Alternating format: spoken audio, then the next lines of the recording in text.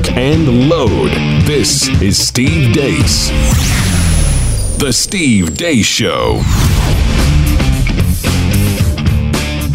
And greetings. Happy Wednesday. Welcome to the Steve Deace Show, live and on demand on Blaze TV, radio, podcast. I'm Steve Deace, Aaron McIntyre, Todd Erzin, and then there's you.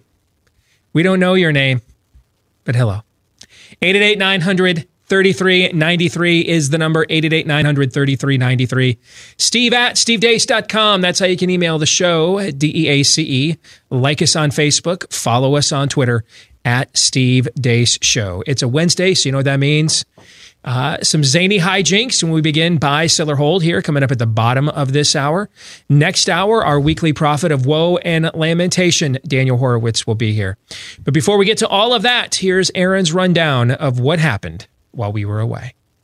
What happened while we were away, brought to you by Buttigieg Comes From Behind. Pete Buttigieg is the new leader in Iowa, according to the latest Monmouth poll of the first-in-the-nation caucus state. He leads Joe Biden 22% to 19%. Elizabeth Warren is right behind at 18%. A new University of Iowa poll, however, shows a different race, with Elizabeth Warren leading at 23%, followed by Bernie Sanders at 18% and Pete Buttigieg at 16%. Joe Biden is in fourth place. Elsewhere on the campaign trail, Kamala Harris appears to be having herself a pretty good time. I thank you all so very much.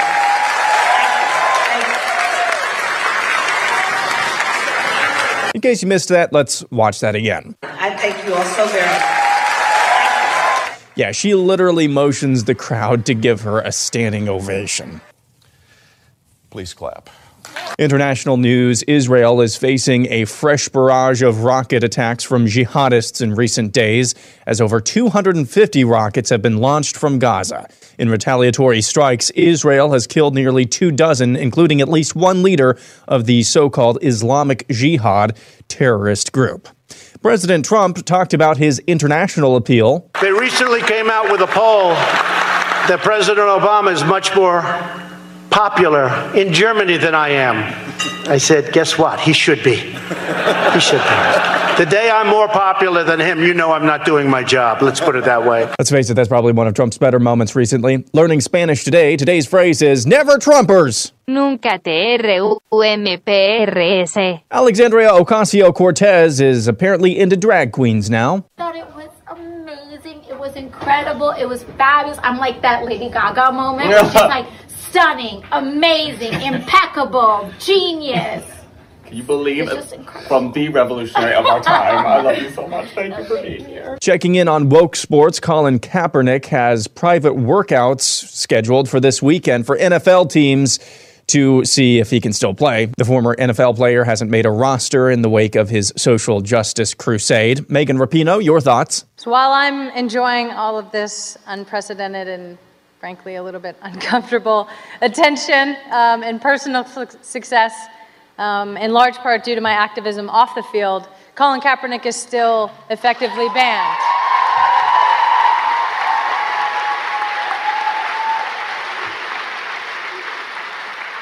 Still banned from the NFL for kneeling during the national anthem in protest of known and systematic police brutality against people of color, known and systematic racial injustice, known and systematic white supremacy. Speaking of people who look like they'd be fine signing your execution warrant, Hawaii Senator Mazi Hirono talked about so-called global warming. These are times that call for us to do those things that we believe in and to march, and not just to march, because that's important to show solidarity, but then to do those things such as voter registration, get people out to vote, so that we can have people here who truly are committed to human rights, environmental rights, climate change, believe in climate change as though it's a religion, it's not a science.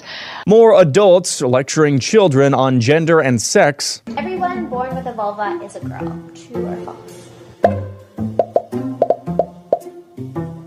Not everybody is sure, and that makes sense. But our genitals actually don't determine our gender. So some people born with vulvas can be boys. New research from the Barna Research Group shows 82% of young adults agree that society is facing a crisis of leadership at the moment. And finally, in the midst of his battle with cancer, Jeopardy host Alex Trebek had a very heartwarming moment during a recent Final Jeopardy. Did you come up with the right one? No? What is We Love You, Alex? That's very kind of you. Thank you. Cost you $19.95. You're left with $5. Okay. And that's what happened while we were away. Most of the insanity that was in Aaron's montage today, if not every day. For example, let's go to the LGBTQU or EDU, whatever that is. All right. And every adult that put their child in there should be in jail. Every last one of you should be in jail. All of you in jail for child endangerment, contributing to the delinquency of minors. You should all be in jail. So where does the revenue come from? Where's the money come from to support something, according to the last Census Bureau, 96% of Americans will never take part in that form of sexuality. And then of the 4% who will, how many of them do you think are really, truly this level of bat poop crazy activists? Think it's maybe even half that? Probably not. Probably don't even think it's probably half that. Probably. Right. Okay. Let's estimate high and say it's half that. So half of 2% of the population of this country really wants that kind of content. I mean, really wants it. At the absolute most. At the absolute most. Where's the money come from? Where does the revenue for ABC News to continue to lie to you come from? Where does the revenue for CBS News to wrongfully fire whistleblowers? The ratings are in the toilet. CNN's ratings are abysmal. Where's the revenue come from? I'll tell you. Corporate America. They're subsidizing a lot of what you are watching. A lot of what you're against, corporate America is funding. And that's another reminder whenever you have the opportunity to do business with people whose values align with yours, let alone who will not mobilize against your values, you should take advantage of that. Now, unfortunately, there are all kinds of industries where that's not an option. But where your mobile phone is concerned, it is. Patriot Mobile, the only conservative, veteran-led mobile phone company. The same 4G LTE coverage nationwide you get from all those big boys funding that rot gut that you just watched in Aaron's montage. All right. But instead, Patriot Mobile takes their profits and they fund causes you believe in. In fact, they put millions towards that in just the last few years. And they've got plans starting as low as $25 a month. So why not make the switch? And if that's not enough of an incentive for you, how about this for a limited time offer? Buy one line, get a second line for free for 6 months. BOGO mobile phone lines, okay, for 6 months. You can't do much better than that, especially if you got a plan for $25 a month and then you get the second line for free. You could potentially get 2 lines for $25 a month. Don't pass up a deal like that. All right, go to patriotmobile.com/blaze. That's patriotmobile.com/blaze to take advantage of that offer. Buy one line, get a second line for free for 6 months at patriotmobile.com/blaze. We're going to discuss woke sports in the overtime today for our Blaze TV subscribers. So if you are a Blaze TV subscriber, that'll be up there at the blazetv.com website for you later today. If you're not and would like to become one so you can watch it, as well as all of the other exclusive content we do each day here at Blaze TV, blazetv.com/Deace, blazetv.com/Deace. Now you can subscribe and we'll give you a discounted rate by using my name as a promo code as well. Let's start with the Iowa polling. So today is 81 days until the Iowa caucuses. And I think we can see a couple of things now are happening. There's clearly a top two now. There's clearly a top two, and it's Elizabeth Warren and Pete Buttigieg. Now, Elizabeth Warren has been in this top two for about 4 to 6 months, would we say, in the polling in Iowa? Yeah, at least 4, yeah. So at least since the summertime. And I know that sounds weird because it just seems like it was summer a month ago. Yeah. It was actually summer like 4 months ago. Because it's mid-November now. It's always goes fast, the fall and the football season and the holidays. Remember when football season started and I warned you guys, we're going to wake up tomorrow and it's going to be Christmas? It's kind of starting to feel like that right now, isn't it? Do you know it's only 40 days until Christmas on Friday? I do. Of course you do. Now, you're going to get on me for this. I'm going out there on Friday, and I'm putting the nativity in the yard. I'm putting the nativity in the yard on Friday for 40 days. There has to be some kind of, you Catholics love your 40-day remembrances. There has to be some 40 days until the birth of the Christ child remembrance in Catholicism somewhere, isn't there? We have Advent. Okay. So then don't bust on me then for that, right? In fact, I ought to be busting on you. Why are you putting your nativity up 40 days beforehand, right? Why do you hate Christmas, Todd? Yes. We have a whole season. I kind of boomerang back on you a little bit. Anyway, it's going fast. Let's talk about Buttigieg. Yes. So I know it seems like it was summer, but it wasn't. It was summer quite a while ago, actually. Right. So Elizabeth Warren has been in this top 2 since the summer. What you're watching now is Bernie Sanders' numbers remain fairly, I almost said flatulent. That's a Freudian slip. Bernie Sanders remains somewhat flat. He's essentially been, his place where he is in the standings changes, but his percentages really don't. He's pretty much the mid to high teens. That's where he is at. May I offer one thing? Because polling came out yesterday. I think it was out of New Hampshire, and it was the percent who were voting for the top 4 and would without exception versus could be convinced otherwise. And the highest in that category was probably Bernie Sanders. Was Bernie Sanders. Yep. 57% in New Hampshire said, I'm a Bernie guy, and you cannot talk me off that ledge. So he's essentially a better funded, better known Ron Paul. And Ron Paul was fairly well funded. But Bernie's support isn't going anywhere. I don't see any evidence that it's growing anywhere, though, either. And keep in mind, when you see him polling in the mid to high teens in Iowa, he basically won this state. 4 years ago against Hillary Clinton. They had to contrive some kind of tie and then a tiebreaker process, and she won it by like 1/10 or 2/10 of a percentage point.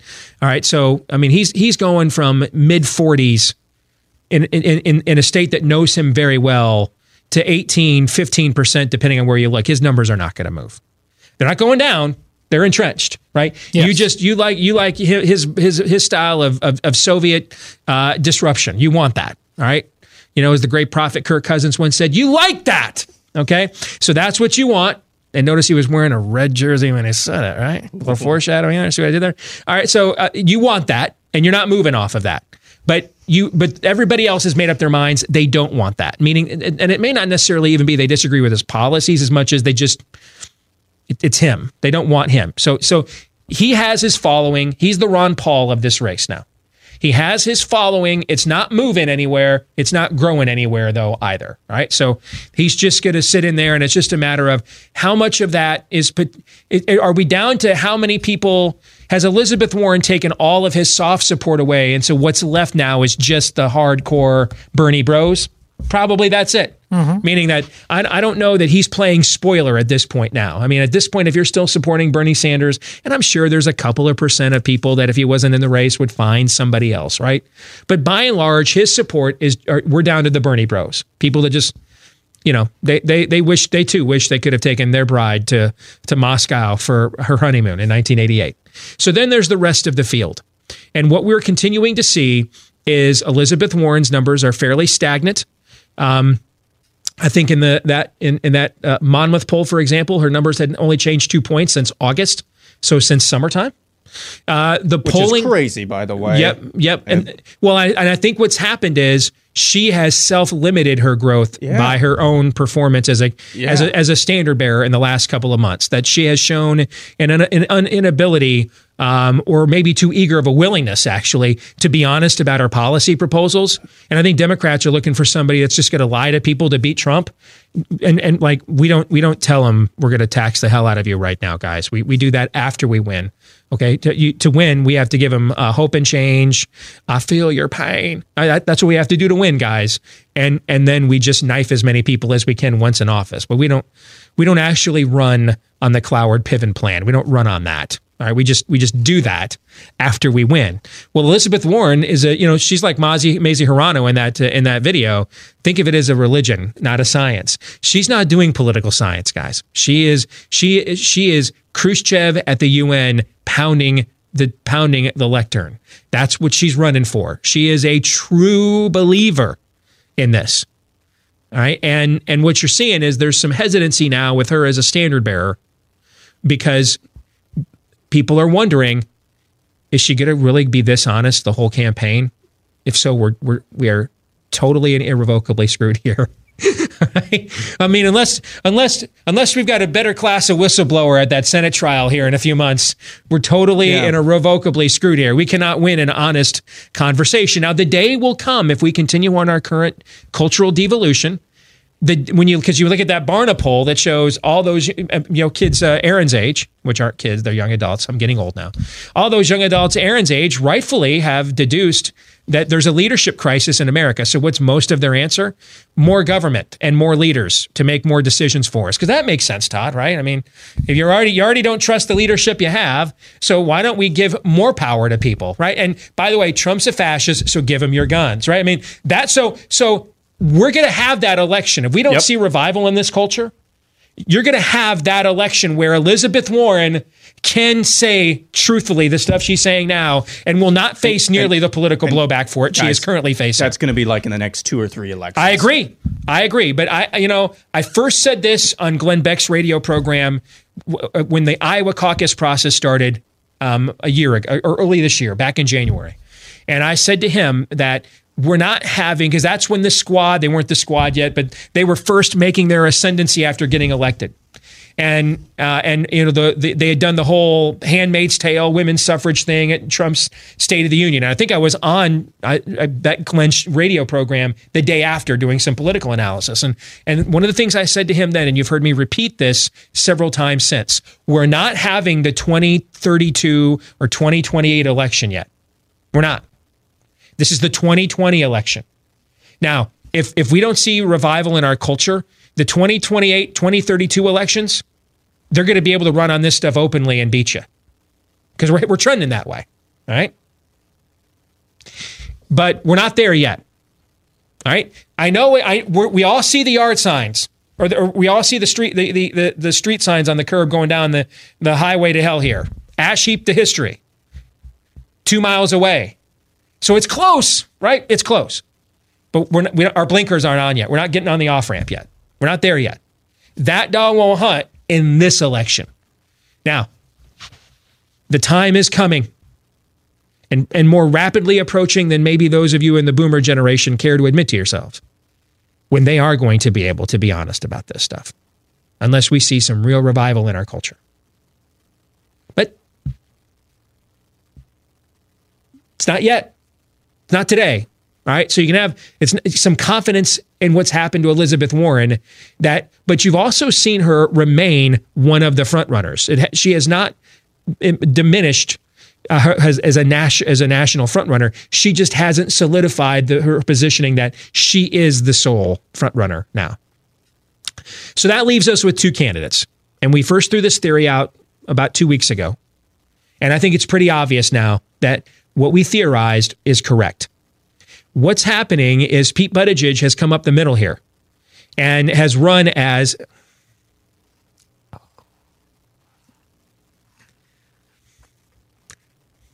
I can't give any analysis, can I? In fact, the word analysis begins A-N-A-L. I can't give any analysis. I was going to tiptoe right. I can't do anything. I can't. Right. And I didn't do it. I looked over there, and it was McIntyre over there. Okay? This is one of those times where it's probably better that you hired a female producer a few years ago. You know we're in bad shape when I am the one attempting to take the high road and be the adult in the room here, okay? Let's try this again. I had to stop and think about what vocabulary I can use. Pete Buttigieg has gone to the middle. And if you see the messaging he's running in Iowa, it's large. Now, it's a leftist socialist message. Yeah. But compared to the tone and the phrasing of what you're seeing from, the women's studies professor running for president, Elizabeth Warren, it's dramatically more conciliatory. He's doing it all for Jesus, Steve. Yes, it's safe. He makes it seem safe. Medicare for all who want it. He doesn't bring you the accoutrements that are typically associated with homosexuality or that agenda. Like, for example, the Ocasio-Cortez video. You don't see any of that. You don't. I don't remember the last time we saw his quote unquote husband on the campaign trail in Iowa. Do you remember the last time we saw him? I don't even know. I don't. It's been many a moon. Like. Okay, many a moon. Been many months.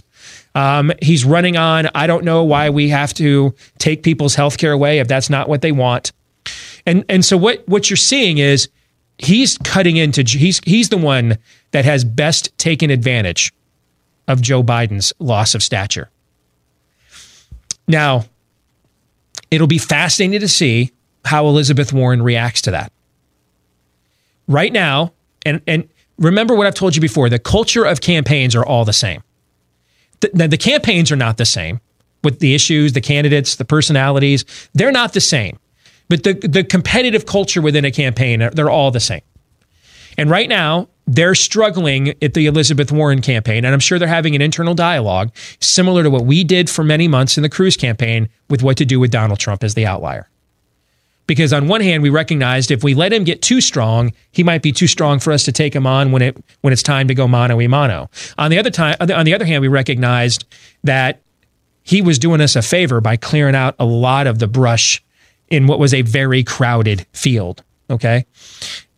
And so we had to strike a balance there. And then when was the time, and there was, and then we had a debate after Iowa, and I was in the camp that said, no, we got to take him on now. And there were, others in the leadership camp that said, no, we can't take him on until it's us. And that means Marco Rubio's got to go. And then I was like, Marco Rubio will never go because once he leaves, then John Kasich will just take his place. These guys represent a base of a part of their base is a base of this party that's never voting for candidates like us and Donald Trump. So they're going to always have a candidate, even if they're not as good of a candidate as Marco Rubio. And instead of getting 20%, it's John Kasich getting 8 or 10. But we're never getting those voters. We're never getting those guys. And it turned out, given the way the process played out, I was right. And the people in my camp were right. Right?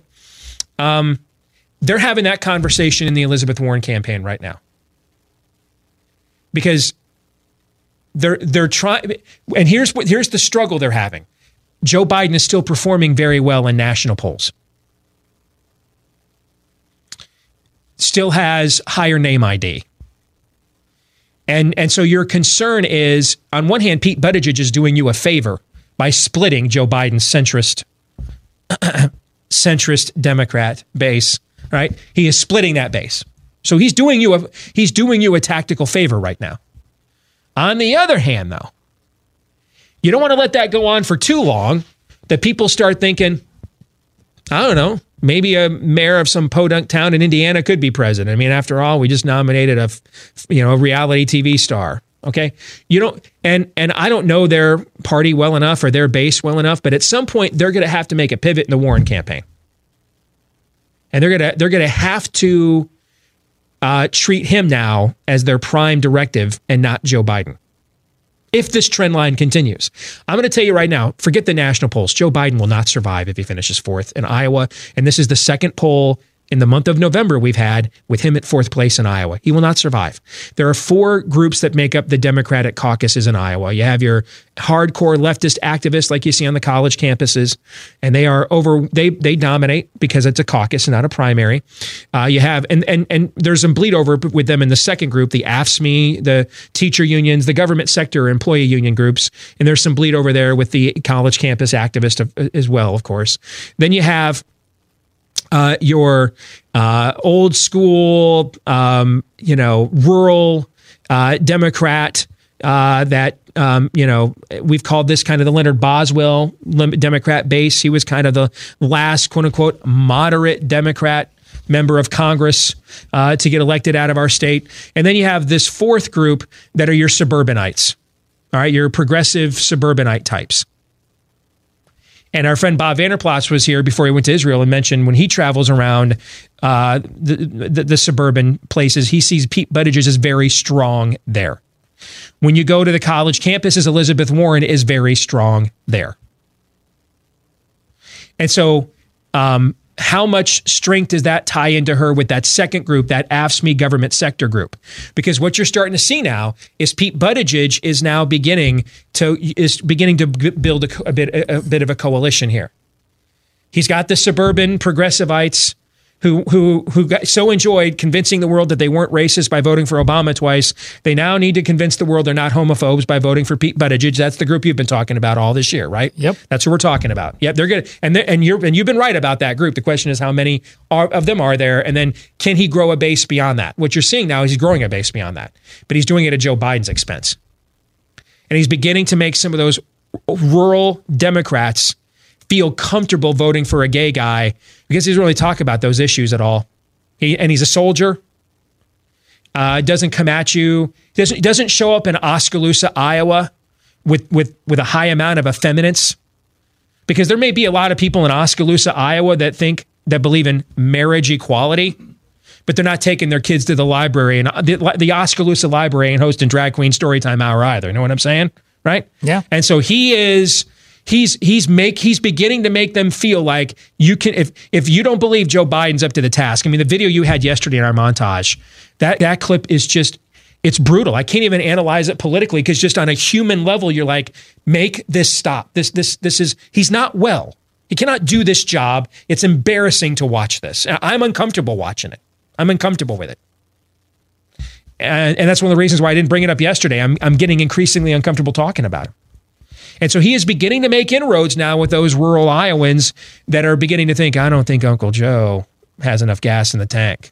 And Uncle Joe reminds me of that 78 John Deere, man. I rode that thing around the yard for 25 years, but eventually I had to put old Bessie down. All right. And go give me one of those newfangled ones, okay, that are self-propelled. Okay. That's what they're beginning to think. And along comes Pete Buttigieg. When he goes out to those places, doesn't even talk about his husband or any of these issues. He talks about, why would we take your health care away if you like your current plan? Yeah, I'm a soldier. I fought for this country. And those older rural Iowans are beginning to think, maybe he ain't a bad plan B here. And at some point, the Elizabeth Warren campaign is going to have to make a tactical decision of when do they pivot from seeing Joe Biden as their primary competition to Pete Buttigieg, if the current trend line continues, if it does.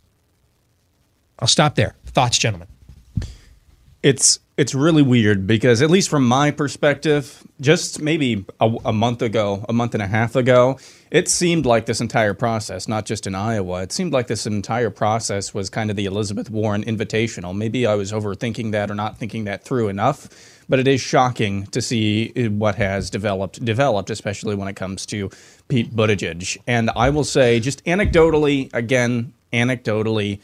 the number of signs and excitement and just overall energy that I see out in public for Pete Buttigieg. Again, we're in Iowa. We can all I can see right now is anecdote. That is up like 300% from what it was. And where do you live? In the suburbs. Where do we primarily commiserate? So the suburbs. Where's our job? Yeah. Where does our studio at? In the suburbs. In the suburbs. Yeah. So it's definitely a thing. Whether this will reverberate throughout the rest of the early states, I don't know. I kind of doubt that at this point. But if Buttigieg comes away with the strongest second place finish in Democratic caucus history, you know what? This thing might be wide open as far as he goes.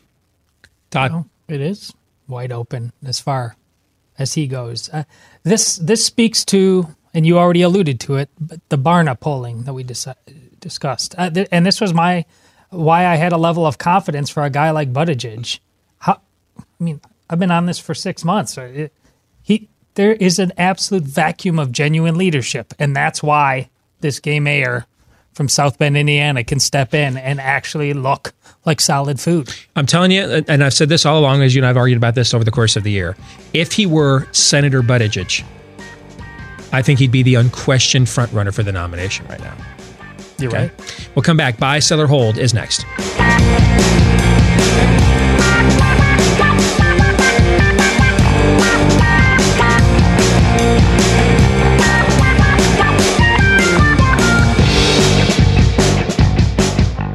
If you're one of millions of Americans struggling right now in the battle against chronic pain, that's the pain that comes from too much inflammation in the body. Relief might just be one website click away. It's called Relief Factor, a fantastic product that's been a part of my daily regimen for months, ever since I tried the Quick Start several moons ago and saw incredible results. And now it's been a daily part of my regimen ever since. I mean, I even use it now for post-workout recovery like I did this morning before I came in to do the show.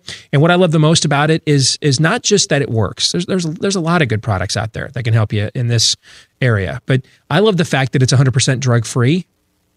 So it's all 4 key all-natural ingredients, but at the same time, it's a formula that was created by doctors, by healthcare physicians who can prescribe drugs. So, I mean, this, not that these products are always bad, but this isn't just, some naturalist out there just, putting stuff together. This is more than that. This is something that has been hardcore medically researched by medical professionals who want to help your body beat back the pain rather than just prescribing drugs all the time. If you want to give it a shot, see if it works for you, call their bluff. They want to offer this Quick Start to you now, well below cost. $20 for 3 weeks, $19.95 for 3-week supply, way below cost, to see, do you start seeing those kinds of results? Because they think you're going to, and therefore you're going to come back for more later on. If you want to find out more or you want to try the Quick Start, go online to relieffactor.com. Relieffactor.com. That's where you're going to find that Quick Start for just $20 for 3 weeks. What do you have to lose for $20? Except maybe, that's $1 a day, by the way. Except maybe, finally, hopefully the pain at relieffactor.com. And now it's time for our weekly edition of Buy, Sell, or Hold. This is when our producer, Aaron, with a little help from his friends, you in the audience, puts forth a series of predictions, propositions. Todd, you and I will decide, are we buying that? Are we selling that? We might even have a good reason why that might be the case. And in my case, you'll be lucky if I only have one good reason, right? As opposed to 14 of them. All right. Once per episode, we are permitted to put a hold on your proposition. But if it's for any reason other than its complete and total self-evident lameness, then we will be beaten, scourged, scorned, and mocked for violating the dude code by punking out. Aaron. We'll start out with our buddy Konstantinos Roditis, who needs a ruling on the dude code. As the back-to-back champion of my NFL Suicide League, the dude code says I must rub it in my friends' faces during the regular season only, but must stop during the playoffs, especially since Epstein didn't kill himself. Perfect. Bye. What's a suicide league? That is where you have to pick a team and you can't pick the same team more than once. You can't just pick the Patriots every week they're playing, the Jets, okay? And so you pick a league or a team, and you have to pick every team, and you pick one team a week, and they have to win.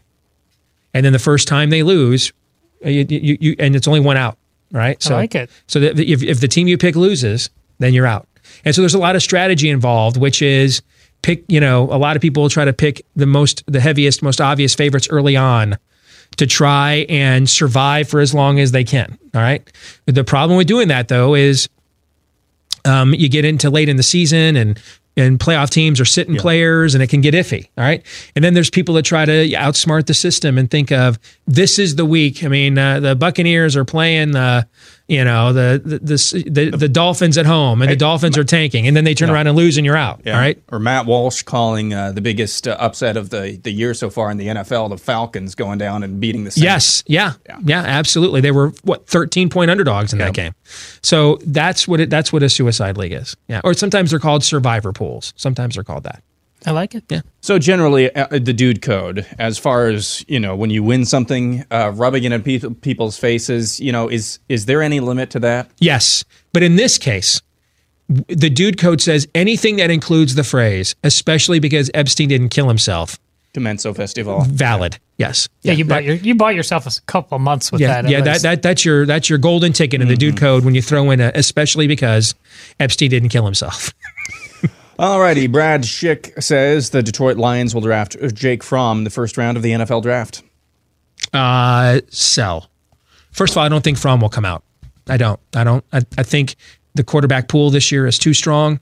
Too many guys that athletically are way ahead of him. I like Jake Fromm as a player, but these are guys, even a guy like Jacob Eason at Washington, these are guys athletically to Justin Herbert, Joey Burrow. He's not nearly the athlete any of those guys are. So I could see him waiting next year. The quarterback pool is not as strong. Come back another year. He has not had an experienced or healthy wide receiver core all year long. They've had suspensions and injuries there. Come back another year with those guys and try to put up good numbers, and maybe like Justin Herbert did this past year and try to be the top quarterback in next year's draft. So I don't think he will come out. And secondly, I don't think the Lions will pick a quarterback in the first round. See, that's a more interesting question to me. I mean, obviously, there's some inside baseball there. Matt Stafford's has like MVP numbers. The problem is the team around him is not good enough, and he's got a fractured back now. Well, that's the point. Like, how bad is this injury? He played with a similar injury. It was just a different fracture in his back all of last year, and you saw his numbers were way down. This year, when he's been healthy, his numbers collectively are second only to Russell Wilson among quarterbacks in the NFL this season. I can see the Lions saying, you're going to need 10 wins minimum to make the playoffs in the NFC. 10 wins minimum. So I could see the Lions saying, what is the point? He's still only 32 years old. I know he's been around for 11 years, but he came in the league young. He was only 21. He's only 32 years old. What is the point of throwing him out there and risking anything serious? We're not going anywhere. Who cares if we're 10-1 or we're 7-8-1? What's the difference other than we got a crappier draft position? So I wouldn't be surprised if we didn't see him much at all the rest of the season. All right, Ted Nuss says the most disturbing thing about Epstein's death is that whoever offed him knew that they were going to create a major national stir, but they also knew they could get away with it. I think that's plausible, so I'll buy. But I think another scenario is more plausible, and that is the risk of keeping him alive was worth all of whatever would come of it. The risk of keeping him alive. I mean, that first document dump that came out, and Prince Andrew's name got mentioned in there, and George Mitchell's name got mentioned in there, who, he was the face of Senate Republicans a lot of our life, Todd. That first document dump, that's lethal. That's a toxic waste. That's acid rain to the elites. And I don't think it's any coincidence that shortly after that docu-dump, he was dead. So I think the more plausible scenario is that whoever offed him decided that the risk of any blowback or this coming up was far outweighed by the cost of keeping him alive. But Ted, I think your scenario is also plausible, so I will buy. Oh, it's a both and. You're of course right, but look at what we now know of what ABC and CBS have been doing. Right. They knew that they had a really good shot at getting away with this because they already think about this. Think about this. We didn't connect these dots when the Project Veritas thing came out last week. But let's do it now since the topic came up. None of us knew about Prince Andrew's association with this until that first unsealing of court documents, that first document dump, shortly before Epstein didn't kill himself. Nobody knew about this. His name had not come up in any of this stuff. And except ABC News knew. And you see, what's her name? Amy Robichaud or whatever? Amy Robach. Robach, okay. Yeah. You see her say in the video there from back in August, hey, we knew we had his name 3 years ago, but we were concerned we were to miss out on getting an interview with the royal family and everything else. And so we squashed it. They knew Prince Andrew's name 3 years ago. The public had no idea the British royal family was mixed up in this whatsoever until that initial court unsealing, that first docu-dump, and then Epstein was dead shortly thereafter. What other names? Who else is in there that they know about? Right. That because there hasn't been a second and third document dump, we don't know about, right? Exactly. Yeah. All right. RC in the OC says, undefeated Ohio State and Minnesota meet in the Big Ten Championship. Minnesota wins the Big Ten and makes the playoff. I don't think it's a foregone conclusion anymore that Ohio State is a favorite. They'll be a favorite, but I don't think it's a foregone conclusion that they would roll over an undefeated Minnesota team in the Big Ten Championship. I think I'll sell. You'll sell? I don't think Minnesota will be undefeated. Yeah. In fact, I'll tell you what game I think they could very well lose. All right? You ready for this? because this is how college football works. Illinois. No, they already beat Illinois. Oh, that's right. It's Northwestern in a couple of weeks. You go over to Evanston, late November, sleepy Evanston. It's 20 degrees. Wind howling off of Lake Michigan, man. Outdoors. They don't mow. They grow that grass, ankle thick, and the wind is howling off of Lake Michigan. So there goes the downfield passing game. Old Patty Fitzgerald drags you down into the muck, the mire, trying to win that game in the pitch. It's a huge sandwich game. You're playing Penn State, Iowa, your big rival, your second biggest rival, then Northwestern, and then your big rival, Wisconsin. And you're a program that's not used to those sorts of expectations. And that's a tough level of emotion to keep each and every week. I think they will drop a game. I don't think they will lose to Iowa this week. I don't think there's much of a chance Jack Cohn is going into that environment and winning a game. Not unless those kinds of conditions are in Minneapolis. And so the passing game is off the table for Minnesota. And then Wisconsin can drag them down into mono man ball and win a game like that. But there's no way Jack Cohn in Wisconsin passing game can keep up with what we saw Minnesota do to Penn State throwing the football like that. But a game against Northwestern in that environment for a program that's not used to those expectations, I think that's a danger game. So I don't think they'll be undefeated. I do think Ohio State will be undefeated. I think Ohio State right now is playing a different sport than everybody else in the Big Ten is playing. They're playing a different sport, guys. And I think you've got, about 5 years ago, Urban Meyer changed the recruiting at Ohio State. And he started de-emphasizing getting all those great Ohio kids and went to more of a national recruiting base to try to win another national championship. This year's roster is kind of the culmination of that. And then you throw in, they had a 5-star quarterback just literally fall right in their laps. And then you throw in the motivation of having Urban Meyer leave and everybody kind of doubts you. That kind of gave a program that's used to not having a chip on its shoulder, gave them one. And you put all of those things together now, and I just think they're playing this year's Ohio State team is playing a different sport. Now, next year's team, they're going to lose a lot of the guys that you're watching playing right now. Justin Fields will be back, and there won't be a lot of familiar faces around him. But we're not playing next year right now, right? We're playing this year. And on this year's team, I think they're playing a different game. So I think they will be undefeated. And the problem Minnesota's going to have in that matchup is they're going to be indoors on a fast track. They're going to want to play the kind of game Ohio State plays, but Ohio State's going to play it with better athletes. And so I think that's like a 48-31 kind of a game where Minnesota gets its points and yards, but never really challenges to win it.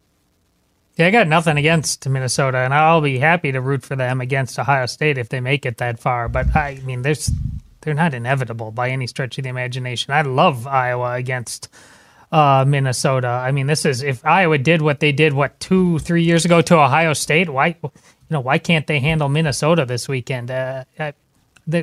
It seems to me, and you throw Northwestern in. I hadn't even thought about them, but I think I take the field of Iowa and Wisconsin currently against Minnesota. Alrighty, moving on. Grant Isaski says the old hymns and gospel music are better than 99% of modern contemporary Christian music today. Bye. I'll sell. I'm not an old Southern gospel hymn person. For every "I'll Fly Away," there's 15 of those songs, and I'm just like, I'm sorry, man. I'm not going down to Louisiana with a banjo on my knee. It's not my cup of tea. I almost deported Robert Plant for doing music with Alison Krauss. I'm just not into that. Ricky Skaggs gospel, not my thing. Some of the newer stuff with contemporary Christian music can be very vapid. I totally agree with that. All right. But, I will take some Mercy Me and Casting Crowns every day and 73 times on Sunday compared to the Gaither Gospel Hour. As Old Man Yells at Crowd. No, you didn't. Yes, I did. No, you didn't. As Millennial now yells at Cloud. Holy cow. Yeah, I did that. Todd doesn't have a freaking clue what we're talking about. Things. What? Todd's over there counting Gregorian chants. He doesn't know what we're talking about. The Yeah, not my thing, man. Unless you're just gonna play I'll Fly Away the entire hour. Okay, but after that song, the rest of it is just like, dude, I didn't like Hee Haw either. But thank you. I stand amazed. Good grief. Do you stand in awe? I stand in awe. Given the subject matter. Oh my goodness. Wow. This is what. Now, if you want to talk like some old hymns, the old stuff. Yeah. Like, because I thought he was talking like Southern gospel stuff, right? No, just old hymns / gospel music. Okay. If we're talking like How Great Thou Art. Yeah. Okay. Yeah. And stuff like that. Well, I mean, you're talking about stuff of eternal significance. Yes. All right. We're not, that's like comparing. I'm still a little disturbed you take Mercy Me over Gaither. But. Okay. But I thought we were talking like, Southern gospel stuff, not my bag. This is why you guys kept fracturing after the Reformation, man. There's a lot of truth to it, by the way. That almost every study has confirmed the top 2 reasons evangelicals will leave a church has nothing to do with doctrine. It's music, worship style, and dress code are almost always the top 2 reasons in these surveys. Have been for years. Worship style, meaning kind of music, and dress codes. Yeah. Do you have any fractures like this, Todd, in the Catholic Church? Oh, well, we have squabbles like this, but they don't do what they do in your backyard. Yeah, like I don't understand the whole debate over how to dress to worship a Lord who most of the days he was on this earth wore a glorified bathrobe with barefooted sandals. But I mean, if showing up casual to you puts you in the mood to worship, cool. If wearing your Brooks Brothers does that for you, cool. I don't see the point in just cutting each other's throats over it, but whatever. We don't have time for this when we're busy throwing Pachamama into the river. Perfect. Very nice. Well played. One more real quick. Tim says Don Jr. is more conservative than 2/3 of the Republican Party in D.C. He's a better politician. I have no way to answer that because I don't know him. But I'll say this. I'll buy for this reason. And I think you're even underselling this part of the reason I'm going to give. He is more willing to defend cultural position or conservative positions on issues that most of us care the most about. He's more willing to do it in public forums than 97%. 2/3 is too low. You're still giving the GOP too much credit. Than all of about 3% of the people in the Republican Party. I'll say that. I mean, we had to drag the governor of Texas kicking and screaming into stopping a boy from getting castrated last month, all right? I mean, Don Jr.'s out there talking about that stuff 3 seconds after it happens. So where he's at his core, I've never met him. I don't know him. When Trump was trying to solicit my support to run for president, I never met any of his children. Jared Kushner's name never came up. I didn't know what a Hope Hicks was. Never even met her. I only dealt with Rona Graff and Trump himself and Sam Nunberg. I never met Michael Cohen. Never met him at all. All right. So that part of Trump world, I don't know that very well. I don't know where he's at his core, but based on what I've seen, his willingness to pick fights, yeah, he's ahead of 97% of the Republican Party. Now it's a matter. I don't know what his motivations are, but we'll learn those over time. The more exposure he gets. I appreciate that answer, but I will sell because if we're framing it this way, that word clearly has no damn meaning anymore. Conservative, it just doesn't.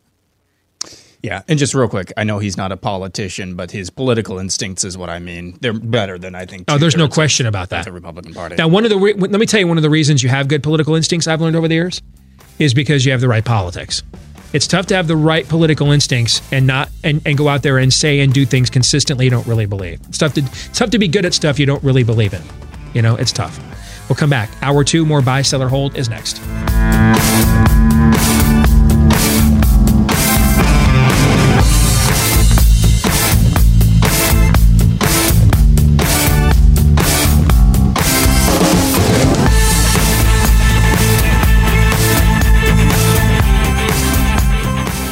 And we're back with Hour 2, live and on demand on Blaze TV, radio, and podcast. I'm Steve Deace. If you are listening to us today via the podcast, if you wouldn't mind leaving us a 5-star review wherever you podcast from, thank you, because the more of those we get, the better this show does. Thank you to the thousands of you that left those for us already. 888-900-3393 is the number. 888-900-3393. Steve at stevedeace.com is how you can email the program. Like us on Facebook. Follow us on Twitter at Steve Deace Show. Before you get into a really competitive real estate market right now with plunging mortgage rates and an economy still going strong, make sure you first sign up with a real estate agent you can trust. Don't take for granted that those are easy to find. And that's why realestateagentsitrust.com was started in the first place.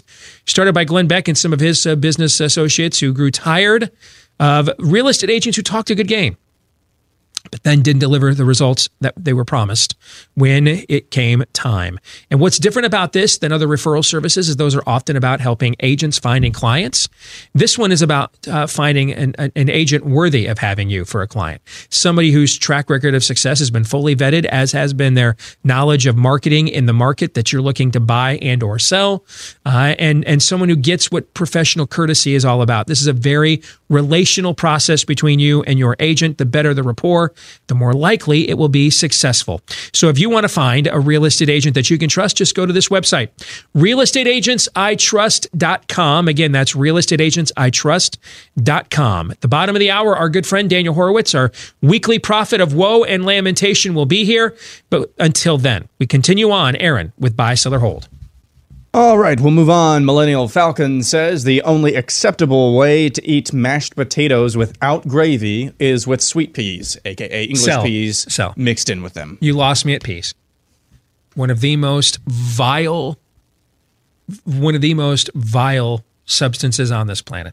Love peas. Hate them. Love them. With unbridled passion.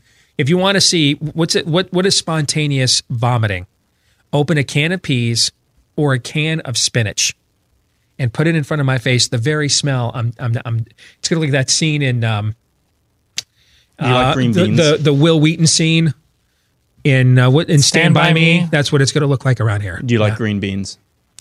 They have to be the fresh kind. They can't be canned. Okay. Because I can't stand green beans. I mean, I can tolerate them if they're fresh and then they're in some sort of cold salad. I can't stand That's the cooked same with me. beans. Yep. Now here's I the love thing. peas though. I like spinach lettuce. All right. I don't mind like spinach dips. Okay. But canned spinach is vile. North Korean dissidents refuse to eat it. That's how bad it is. All right. They choose starvation. And peas are not far behind. Not far behind. That's wonderful 5-year-old boy input right there. That's sooner or later we got to eat our vegetables, brother. I mean, this is. Put it this way: I eat plenty of vegetables. I just don't eat those. They're so bad. You guys ready for this? I would not even eat them encased in chocolate. That's how bad they are. Really? Yeah. Pumpkin spiced?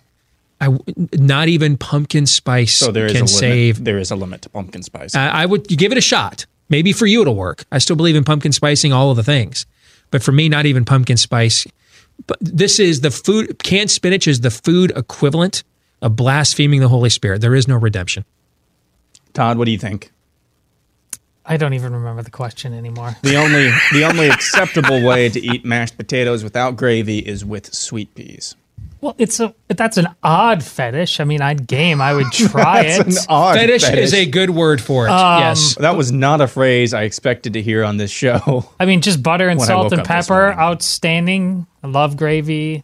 Throw in some peas, sure, some corn. The best kind of garlic mashed potatoes Garlic mash, don't even yeah. need a gravy. Yeah. They're good on their own. Garlic mash are wonderful. Yeah. Yeah, that's, I mean, yes, if given that choice, garlic mash over peas. Yeah. Michael Lacey says, in the next 20 years, a candidate self-identifying as a communist will make a major challenge for the Democratic nomination. Give it 10 years. I'll buy. I thought about selling because I'm not sure it will take that long. Yeah. But I'll buy. Sure, buy. Yep. We'll be talking about this later on, so we'll maybe treat this as a bit of a promo. Aaron Reale says the Astros will face no major punishment for electronically stealing signs in 2017, despite having a former member of the team confirm it. I will sell. I didn't they get punished for this, or was it the Cardinals or the Cardinals got? I think the Cardinals got punished for. Yeah, something like I mean they're not gonna like vacate a World Series, but I mean I could see draft picks and stuff like that taken away. You bet. Yeah, agreed. Yeah. All right. MJ Ben says, true conservatives should stop using the term rhino, which implies there is virtue in the name Republican. We don't use Rhino much Yeah, I don't anymore. even. Yeah, I'll buy just because I don't even use the term itself really anymore. I think it's, and I began making this pivot when I wrote Rules for Patriots when it was published in 2014, and we introduced the term Republicrat. We're beyond the Rhino, the East Coast liberal Republican who just became a Republican because they weren't good enough to make it on the Team Democrat roster in New Jersey or Massachusetts. You're in the era now of the Republicrat, the one who the Mitch McConnell who shows up at CPAC waving an AR-15, the ones who know the talking points you want to hear, and then they go to Washington and do absolutely, after you elect them on those talking points, nothing with them. That's the era that you're in now. But so I think Rhino just in and of itself is an extinct term. I'll sell because I think the bigger question, I already alluded to it, is I think the one we might need to jettison is conservative. That's where the real meat is. The other stuff is just kind of an asterisk on this whole thing. Does that word have any genuine utility anymore? I mean, we're having these debates, Sohrab versus French, things like that. And Sohrab recently, or just yesterday, he threw Thomas Jefferson under the bus in what I thought was a jump the shark moment. This is the danger of getting involved in these kinds of personality conflicts. Yeah. And this is why when this thing first emerged 6 months ago, and I was like, no. But we're having these debates not because of Rhino, it's because of conservatives. I can see this as a proxy for the same people that are pissed. You didn't vote for Trump as many times and as enthusiastically as I did, or you didn't abstain from voting for Trump as many times and enthusiastically as I did. You don't love my monkey. You don't hate my shibboleth, right? And that's what I knew it's devolved to that. And I saw what he put out there about Thomas Jefferson, absolutely ridiculous, because he's offering you, what's it? And I always forget his name. I want to pronounce it correctly because he's with First Things, right? Sohrab Ahmari, that's his name, correct? He's offering what he said about Thomas Jefferson. Ironically, it's the same false choice that David French types want to offer you with Donald Trump. Yes. Except, Thomas Jefferson, actually, you wouldn't have America without him, We can debate how much nobility is in the Trump presidency. What is not in dispute is this thing you call America would not exist without one Thomas Jefferson. That's not even in dispute. And it's the same false choice. It's because he was a bad person in this area that I can't accept that he did any good at all.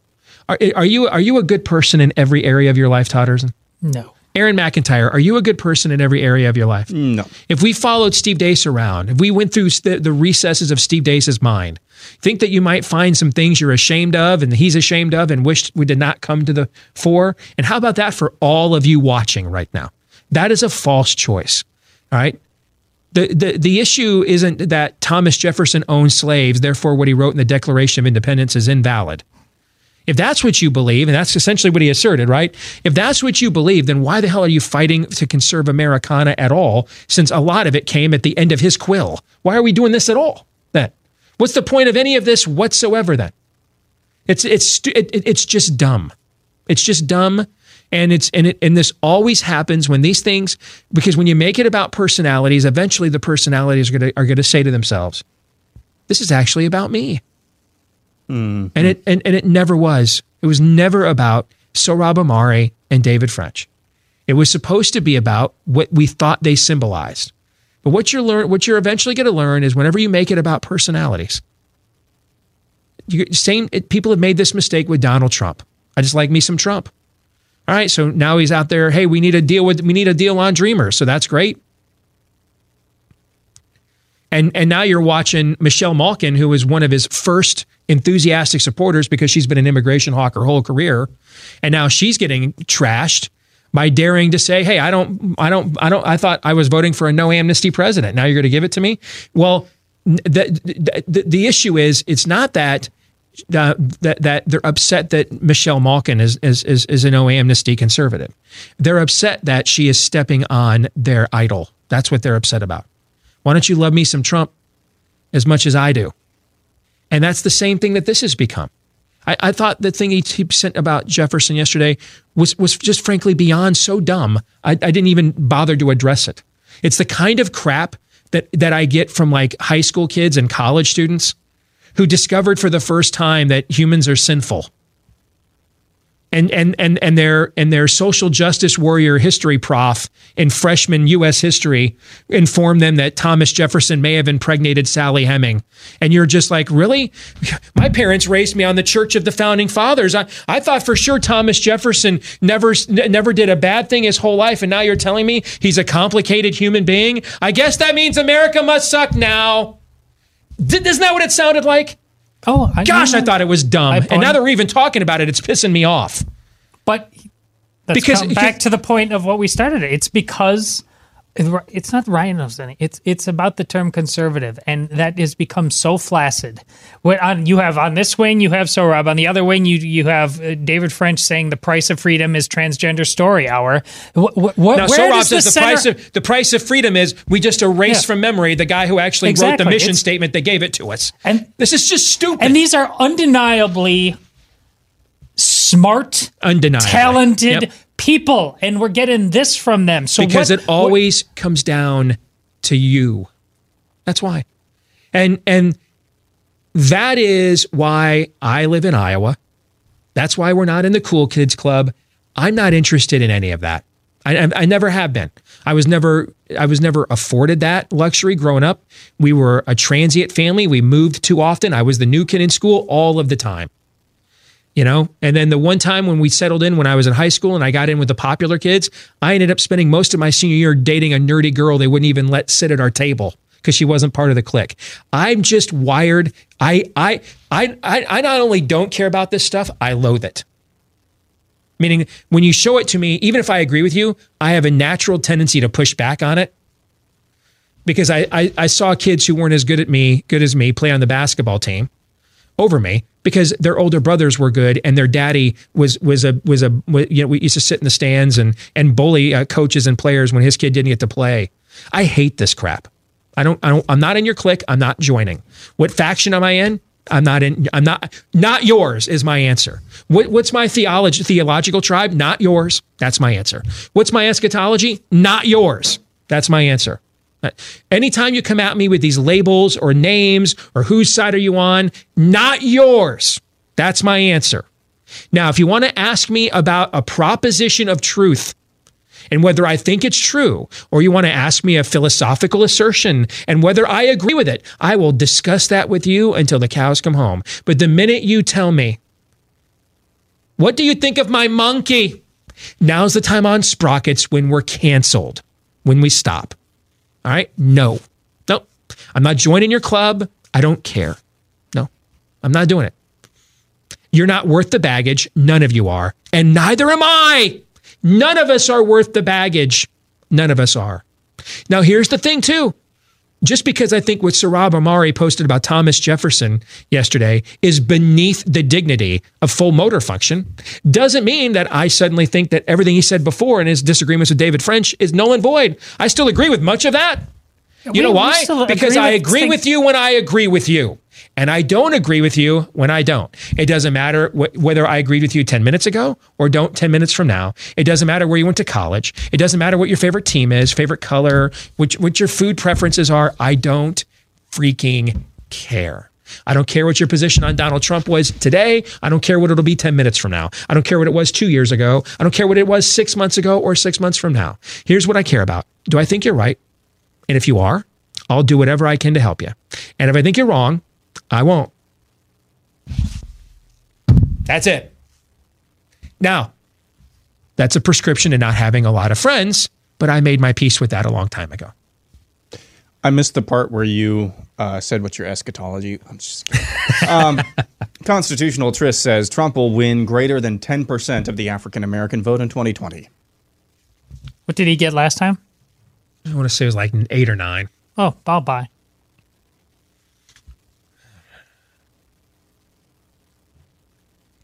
I'll buy.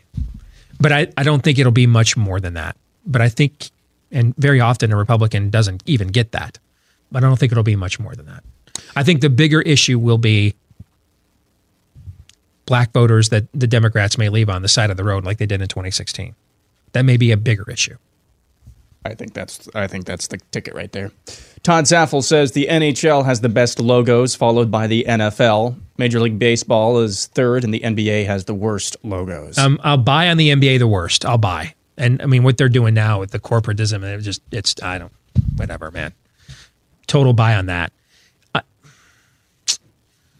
The logos, just the picture, not the logos. Name. Yeah, is that what we're talking about? When you look at the Black Hawk, the Red Wing, I might go with that. Okay, I might buy that. All right. Now, here's the thing with Major League Baseball: it shouldn't be third. If we were just lining up the logos Major League Baseball ran, and I know now I'm going to go old man yell at cloud. Okay, but if we lined up the logos of the 70s and the 80s. Would those be the third best set of logos in professional sports today? No. The Phillies logos and branding in the 70s and 80s compared to now, it's not even freaking close. It's so much better. The Astros, so much better. It's not even close. Okay? It's not even close. And I think that's the issue more than anything else is they've made some really what I would call BYU level of dumb uniform changes. Like, why BYU ever went away from those powder baby blues of the Lavelle Edwards era, I have no idea. If I was a BYU fan, if I ever showed up at a game there in Provo and they're wearing those dark uniforms or the really gnarly ones that are like Maryland ugly that they were wearing 15, 20 years ago, I'd walk out and protest. All right? Denver Broncos made a similarly stupid uniform move. Those are the two dumbest uniform moves in football, with BYU and the Denver Broncos, going away from their traditional looks of the era. But baseball has too many franchises that have done that. Way too many. Why the Pirates have ever gone away from the We Are Family era, do you know why? Why, if you're the Orioles, you wouldn't wear those Brooks Robinson, Frank Robinson oranges? Why you wouldn't wear those? I mean, those uniforms, the way that they used to look in Major League Baseball is dramatically better, collectively. You even think the Pirates' old baseball hats? Oh, yeah. Like the squared up? Yeah. Really? The Kent Colvies? You betcha. Yeah. Yeah, I'm totally in. I mean, the old Reds, just the bright white, the red trim and the giant C, compared to what they're wearing now. Tell me, name a recent Major League Baseball uniform switch that's an improvement. Has there been one? Well, clearly not with the Brewers. Clearly not with the Brewers. The Braves, you think they look better now than they did in the Dale Murphy era? No. I can't think of a single Major League Baseball uniform switch that was an improvement. Not a single one. And now someone's going to email me one and we'll find one. I'm sure somewhere there was one. But I off the top of my head, I cannot think of, and I'm not, don't send me like the Rays and the Marlins. Okay, we're talking traditional vintage franchises here. All right. I can't think of a single uniform switch that anybody's gone to that's better than the way they looked in the 80s and 90s. I mean, the teams like the Rays and the Marlins and those teams weren't around then. On this topic, for the remainder of the time, top 25 logos in all of sports. You guys ready for this? Did you just go and find this right now to troll me? Nope. While I was talking. You had this pre-planned? Mm-hmm. I don't believe that. This is going to break him. It's going to be good. Yes, Buckle up, people. It's going to break him. I will tell you on the broader list, the Indiana State Sycamores are on there. Michigan is nowhere to be found. So, do you know how much pumpkin spice I'm going to have to ingest after we go through this list? Wait, so top 25, all of sports. This is pro and college? Yep, American. Well, that's why and the Block M is not there. Yep. What? I don't think Indiana so. State Sycamore unless is. I missed it. What? That's so big about the Block M. Why are we doing this? Number 25. Because it's like an iconic logo. No, it's not. Number 25, the New York Knicks. I'm just selling everything. I've got in protest. Since I can't even what the Knicks have been bad for so long. I'm totally fine. It's arguably the most iconic logo in collegiate sports, but I'm fine if you don't think it's one of the 25 greatest ever. But the fact that Indiana State is on the list, the Block M is not the wing helmet. I'm not is arguing iconic. that. I'm not arguing that. The fact that it's not on the list, but the Indiana State Sycamore is, to me, I'm just selling out everything. Sell. Yeah, everything. I think sell them all. Sell them all. Any New York Yankees sell. I'm selling them all. What's the Knicks logo? Okay. Oh, good grief! Can you see that? Oh, that's it. Yeah. Sell. Yeah. Number 24. Sell. Number 24, the Austin P Governors. Who did this? Sell. Who did this?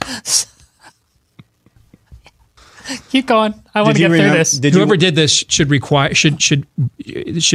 be imposed gender reassignment surgery. Who did this? Did you Chase Young? Is that the name? Chris Chase. Chris Chase. Who's he with? Fox Sports. Yeah. Does he know what the term iconic means? Yeah. Just sponsored by Massengill? Yeah. Number 23, the Edmonton Oilers. Sell. What? There you go. See, folks, this is why you got to get a subscription to the show. I'm flashing these up on screen so Todd can see them. Thank you. At this point, I'd rather have Pete Also- Buttigieg flashing me. Oh, ba-doom ching. Number 22, the Sell. the Philadelphia Flyers. Well, at least we're now have a real conversation. Yeah, buy. That's a real. That's a good logo. Yeah. That's a real good logo. Number 21, the Sell.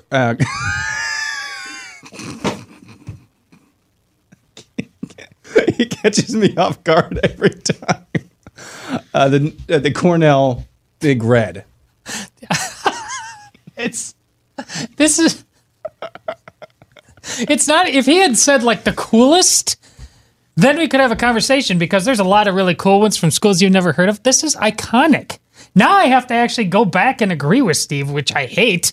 I want this to break him. I don't want to assist him. This on is not breaking me. It is affirming me right now. What is? Well, It is I know. affirming my That's spite. my point. This is Yes. disappointing. This iconic words have meaning. No, they don't. Yeah, that's true. Number 20, the Buffalo Sabres. Sell. I like that one, but based on the standards we're going by, This list has Anna Navarro levels of integrity. Oh, that's cutting deep yeah, shred. and that's not better than the Flyers. So also, Number 19, the Milwaukee Bucks. Sell. You know that the logo. Bucks. Yeah. Sell. In I would sell all that of too. sports. I like it, but it's sell. Number 18, Sell. the Push past it. We're gonna get to the end. We will. Aaron, stay on He's target. just so determined. Number 18, the Kansas Jayhawks. That's bye. good. Yeah, it should be higher though.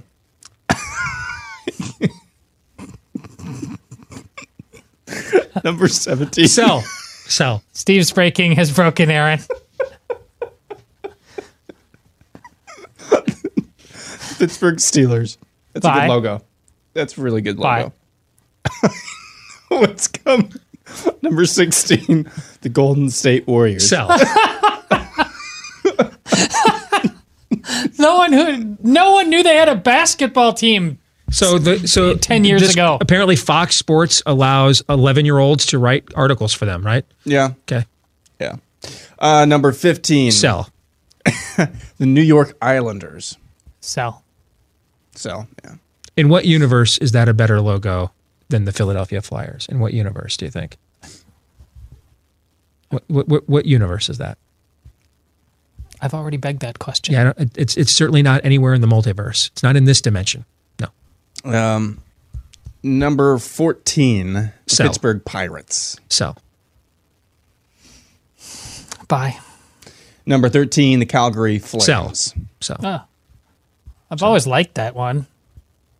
But in all of sports, most iconic? No, sell.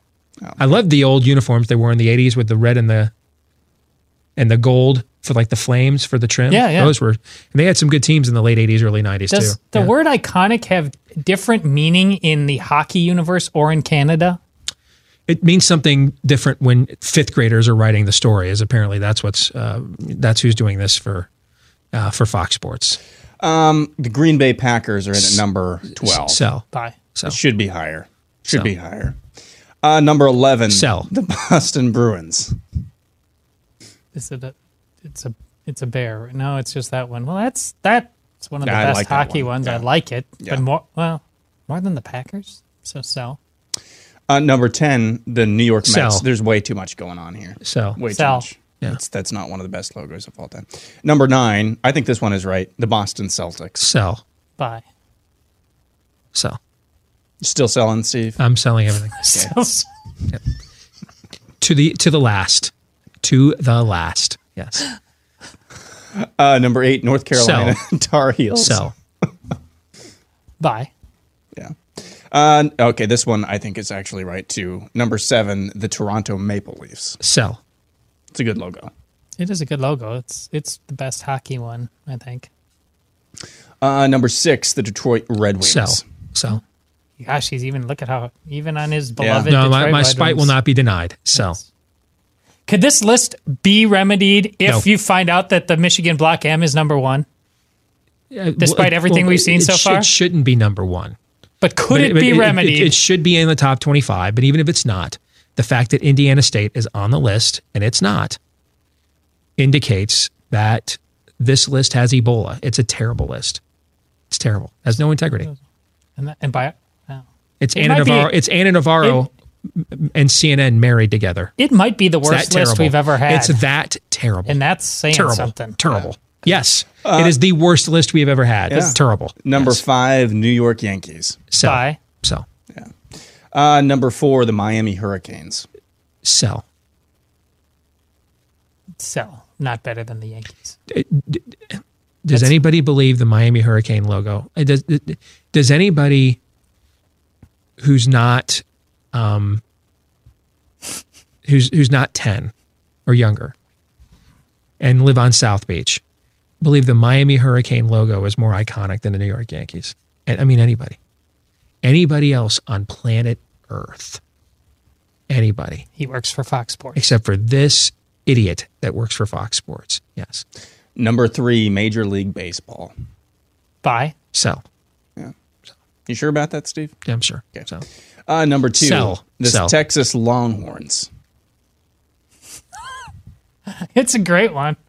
But this is just insane. Over the New York so Yankees. I'm Over buying. the New York Yankees. Okay. Sell. Oh, Sell. mercy. Tough crowd. Selling again. Number 1. Number 1. Sell. The block. Just kidding. It's the Dallas Cowboys. Buy. The star. Sell. Buy. Yeah, you got to buy that. Sell. You got to buy that, Steve. That list is terrible. Are you sure? Yeah. I'm very sure. Okay. Because you were kind of beating around the bush there for a little bit. I could be more blunt if you would like. Number 30 was the Oakland Raiders. Number Sell. 29, Winnipeg Jets. That's a cool logo. Sell. Number 28, the Indiana State Sycamores. 27, Cleveland Browns, and 26, the Buffalo Bills. Here's the thing. An old friend of mine is the head coach at Indiana State, Greg Lansing. No kidding. Yeah, former Iowa assistant coach under Steve Alford. I promise you he does not believe. I could just text him right now. Greg, do you guys have what number was it? Do I have? I'm sorry. What it was number number was 28. Do you guys have the 28th best, most iconic logo in the history of sports?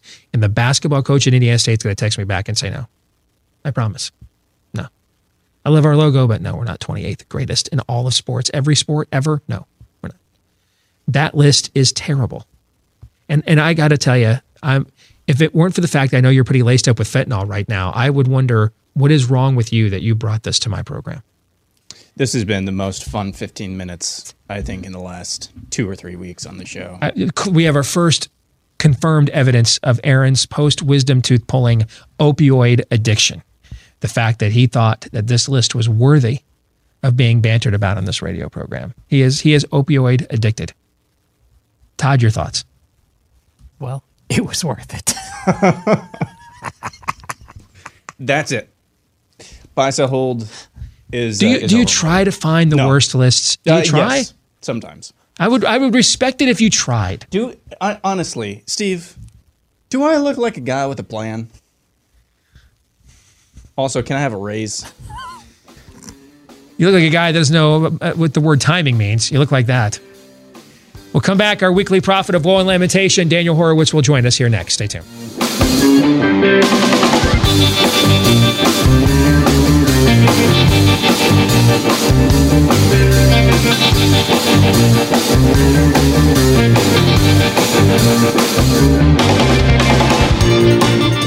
If you're struggling to reach your weight loss goals, give Riduzone a shot because your body was made to crave and conserve calories, which means after too much time going against healthy eating and packing on the pounds. Now, when you try to, it can be difficult. Thankfully, there is a molecule that your creator put in your body. It's called OEA, and what it does is it sends a signal from the belly to the brain to let the brain know when you're full, and it's time for the brain to do its thing from a metabolic, digestive standpoint. Unfortunately, though, when you do ignore it for a long time, like just about anything else, when you abuse it, it just kind of stops working the way it's supposed to, and that's where Riduzone comes in. All it is OEA. That's why it's FDA accepted, vegan-friendly, gluten-free.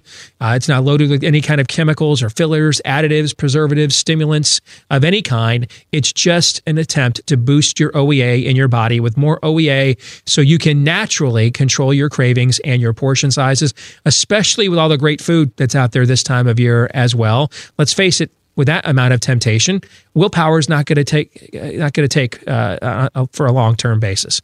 That's where Riduzone comes in, because it's not about what you're eating, but how much. Riduzone is the natural way to help get control of your appetite. You want to give it a shot? 3-month supply for 30% off if you use my name, Steve, as the promo code at riduzone.com. RIDUZONE.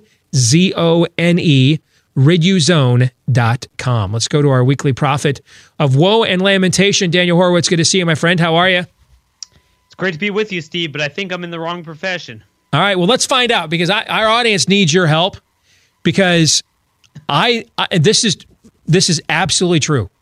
I literally found out, we were having the conversation here in the studio, Todd and Aaron. I literally found out 5 minutes before we went on the air today that there was a televised impeachment proceeding in the House. I did not even know this. I found out. I get ready to go, get prayed up before the show. 5 minutes before it starts. I always ask Todd on the way out the door, any breaking news, and he's like, just the impeachment proceeding in the House today. I stopped dead in my tracks. I'm like, I had no idea there was an impeachment proceeding televised in the House today. I literally did not know this. So I have not been able to offer my audience anything in the way of analysis or updates. Thankfully, though, we got you here. All right, so to take us inside politics, you the man. I'm going to hand it over to you. You've got the forum. Go ahead, Daniel, your thoughts. Steve, it's like being struck by lightning. You probably found the only man in this entire profession that didn't watch it. And worse than that, I'm the only nerd in this world who was confronted with a choice. The House had the impeachment trial. The Senate Homeland Security Committee had a hearing on immigration, the cartels, asylum, interior enforcement. They had the head of USCIS, CBP, deputy head of ICE, and I chose the latter. And I think what's amazing, Steve, is that at this hearing that no one watched, of course, except for me, you know what happened?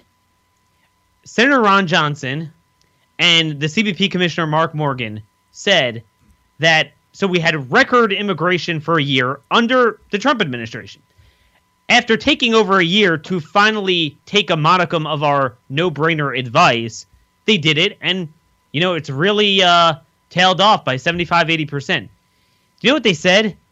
That Jay Johnson, Obama's Secretary of the Department of Homeland Security, once said that if we hit 1,000 illegal immigrants apprehended per day, that's a bad day. That day that we get 1,000 is a bad day. Guess what? We're down 80% from last year under Trump. We're at 1,400. We're past Jay Johnson's bad day. That was the point that I took away from that hearing. And to bring this full circle, Steve, what I'm thinking here is, we're all fighting over a carcass, over something, as you noted, that unlike in the 90s, no one even, as I said in your show a couple of weeks ago, understands what the it is. But here's the thing. The left wins no matter what. So while we're sitting and having a brawl in the stands with the pom-poms of the concession stands, every single play the left wants to make, there is not a single person running defense on that field. If it's crime, crime is worse than ever with criminal justice. If it's immigration, they do what they want. If it's the judiciary, they do what they want. I mean, this is what I guess I'm in the wrong profession. I mean, I got in this profession to change the country, for the better. And I'm realizing that's not what this is about.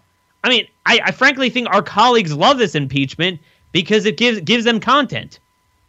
Well, if we didn't have this impeachment that no one really understands, we'd have to decipher the president's tweeting on immigration policy, which also no one I have discovered yet understands. Maybe you understand it.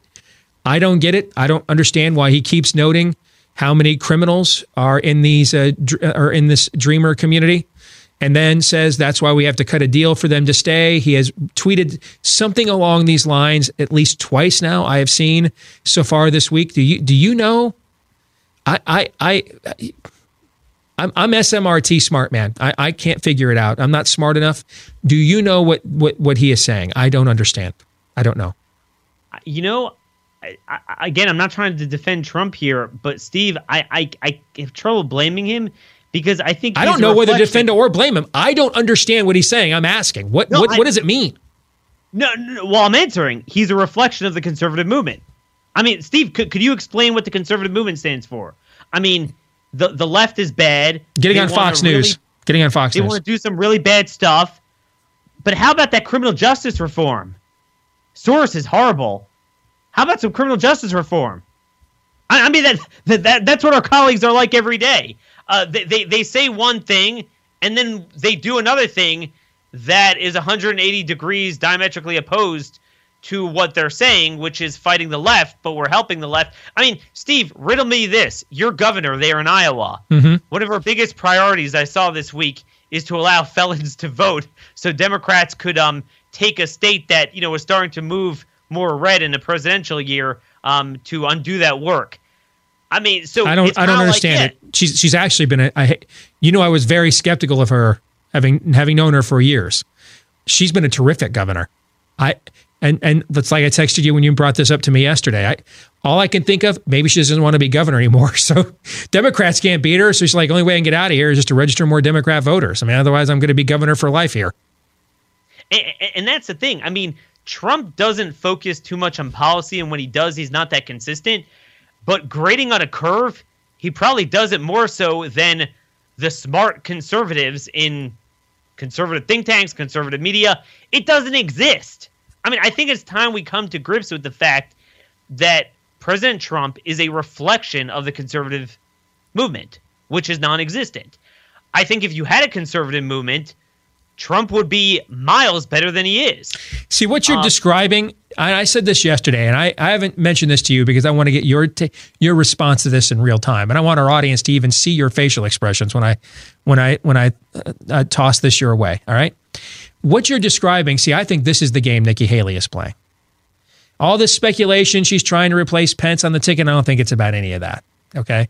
I think she's a very shrewd politician. She's had some of the best instincts I have covered in my career, just watching her analytically, not saying I agree, disagree, just watching analytically. And I think she recognizes what you're saying is true, and that the next coalition to come, it's going to be some watered down or sloganeering of conservatism, but largely based on your level of loyalty to Donald Trump on a personal level in his brand. And whether you liked him as much as the throng of fans that he has. And I think she recognized that she's got to shed, because, a lot of her, she comes from the Rubio, Trey Gowdy kind of wing of the party. And she's got to shed that skin once and for all. One way you do it, you throw John Kelly under the bus, okay? Because they loved him. That was their guy. He was going to babysit Trump for him, right? You throw John Kelly under the bus, and then, I told our audience for 2 years Rex Tillerson was a terrible appointment, was undermining the president and all of his messaging at every turn. By doing that, and literally going and naming names of deep state people, she has landed on MAGA Island and then burnt the boats. She can't call who's that senator in South Carolina you don't like very much? That's also one of her buddies. Tim Scott. Yeah, Tim Scott. She can't call Tim Scott's consultants now. They won't even return her calls now. She's dead to them. She's Luca Brasi. She sleeps next to Luca Brasi with the fishes to that wing of the party now. And I think that is because she recognized what's coming will not be the traditional conservative establishment fight on whether we have any principles or the process. The stuff guys like you and I have written and talked about our whole careers. What's going to come next is, where were you on Trump the brand? and then enough conservative sloganeering to go along with that. And she's calling shotgun right now. I think that's what this is about. Your thoughts? Well, I mean, MAGA man is greater than MAGA agenda. I think that's what she's figuring out. You might say on the surface that she's antithetical to the MAGA agenda. So how could she think she could ever be a viable candidate? But I think you answered your question. Well, if you're into the MAGA man, yep. Who cares if you're not part of the MAGA agenda, including if you're the MAGA man himself? Yep. Which is why, by the way, Trump has embraced certain candidates over the years for House that are the antithesis of that agenda. But they just how many people are going to be testifying in Adam Schiff's impeachment hearing that are people that he left there because he didn't drain the swamp, that he left in the swamp to be used against him later on? How many do you think? Like all of them? All of them. Steve, we are 3 years. So this is not John Kelly. We are 3 years into this administration, and they just shepherded within a week Chad Wolf's nomination as DHS secretary. This guy was an H-1B lobbyist. He was Kirstjen Nielsen's chief of staff. I mean, yeah, I'm old enough to remember when I worked for the Cruz campaign, and the Trumpers used to always complain we weren't America first because we weren't hard enough on those H-1B visa applications, and Trump was going to end all of that. You remember those days? Good times, good times. Nothing matters anymore. I mean, this is the first time in my career I was speaking to a friend of mine who works in a Senate office, and we were just talking about how even in our relatively young lives, when I started out in this business, really, I was going to say last decade, even the beginning of this decade, when you had big things happen like 9 American Mormons being killed in Mexico, and you kind of generate some news attention on that, it would be an impetus for something where you have someone let go from this stupid, wretched First Step Act, and he goes on to murder someone. You would come back to the drawing board and toughen up the laws. Nothing matters anymore on our side. It's just no one stands for anything on any issue. I'm sitting on working on all these issues all day long, and I'm finding myself the only one. And that's what I'm saying. I'm in the wrong profession. It just doesn't matter. But the problem is I don't think it's necessarily related to one man. I think with the way politics is, with the way technology and social media is, whoever takes Trump's place is going to generate the same amount of buzz. Yep. It's going to be the same mentality because at the end of the day, we have this imbalance where the left has a movement and we do not. So what drives you to get up every morning and continue to do this then?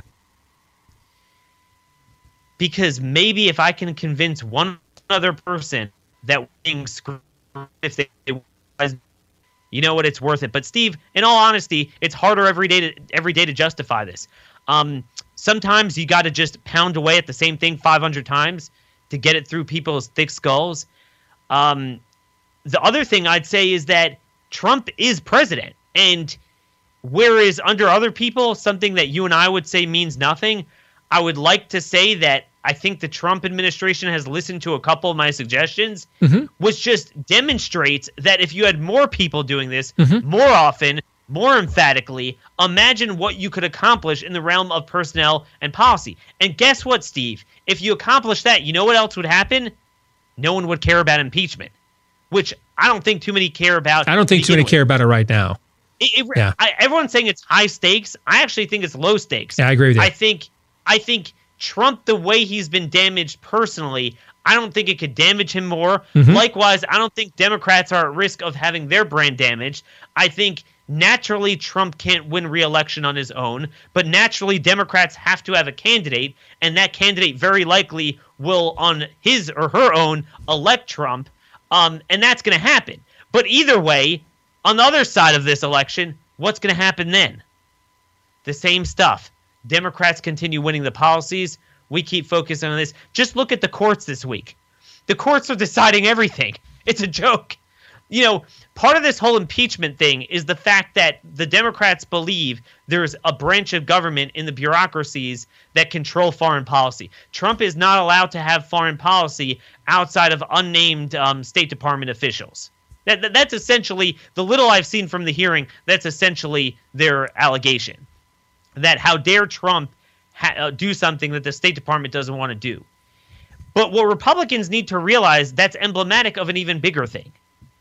What we fight about in Congress and elections every day, the courts implement, like, stuff that you couldn't implement in 100 years, they do overnight. Mm-hmm. Even if DACA winds up being overturned, do you know that a dinky lower court would have prevented Trump from dealing with it for an entire term of his presidency? Daniel Horowitz, always good to see you, my friend. Thanks for joining us, as always. Appreciate the pep talk. He brought some woe and lamentation this week. Well, there you go. Thought, hey, he's going to bail me out here and tell us what's going on down in the Schiff hearing. And he's like, I haven't watched a second of it. So, can we rehash that list again? Indeed. Hey, one more time, let's rehash this. If you are struggling with chronic pain, I gave you the word about Relief Factor earlier today. Take advantage of this Quick Start package for 3 weeks. It's $1 a day.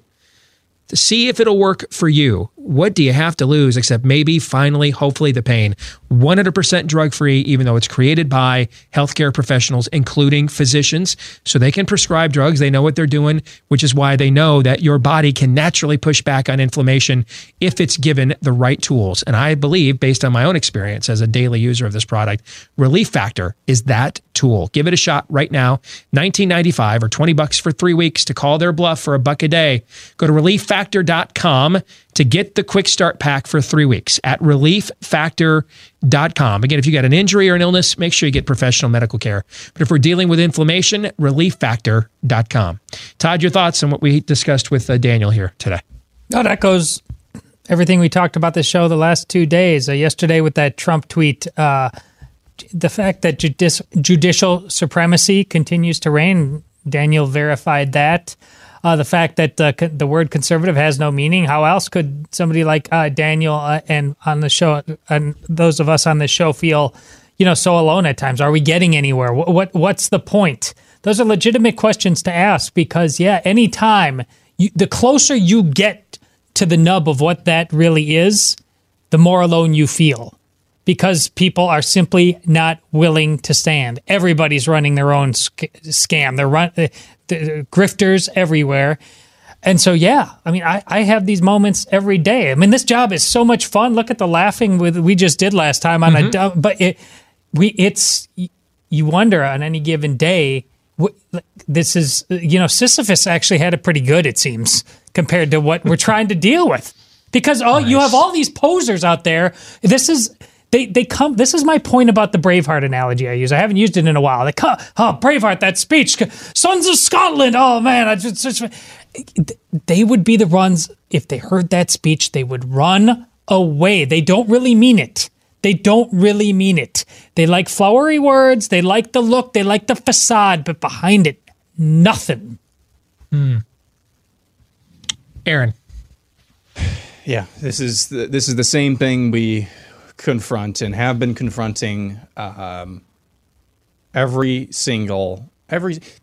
no denying that there is treachery, if that's even the right word, for amongst Republicans, amongst the swamp. There's that's well documented. We know that as well. But again, and I keep saying this, that people vote for these fiends. We like to rip Mitch McConnell all the time. We loved ripping John Boehner. We love ripping the Republican pukes that we think are going to be saviors of our republic. Somebody keeps voting for these guys. So it's just as much as on us as it is on them. We're going to stick around and do a little overtime for our Blaze TV subscribers, blazetv.com/Deace, if you'd like to subscribe to Blaze TV. For the rest of you, we will see you tomorrow, noon to 2 Eastern, right after Glenn Beck here on Blaze TV, radio, and podcast. Until then, John 3:17.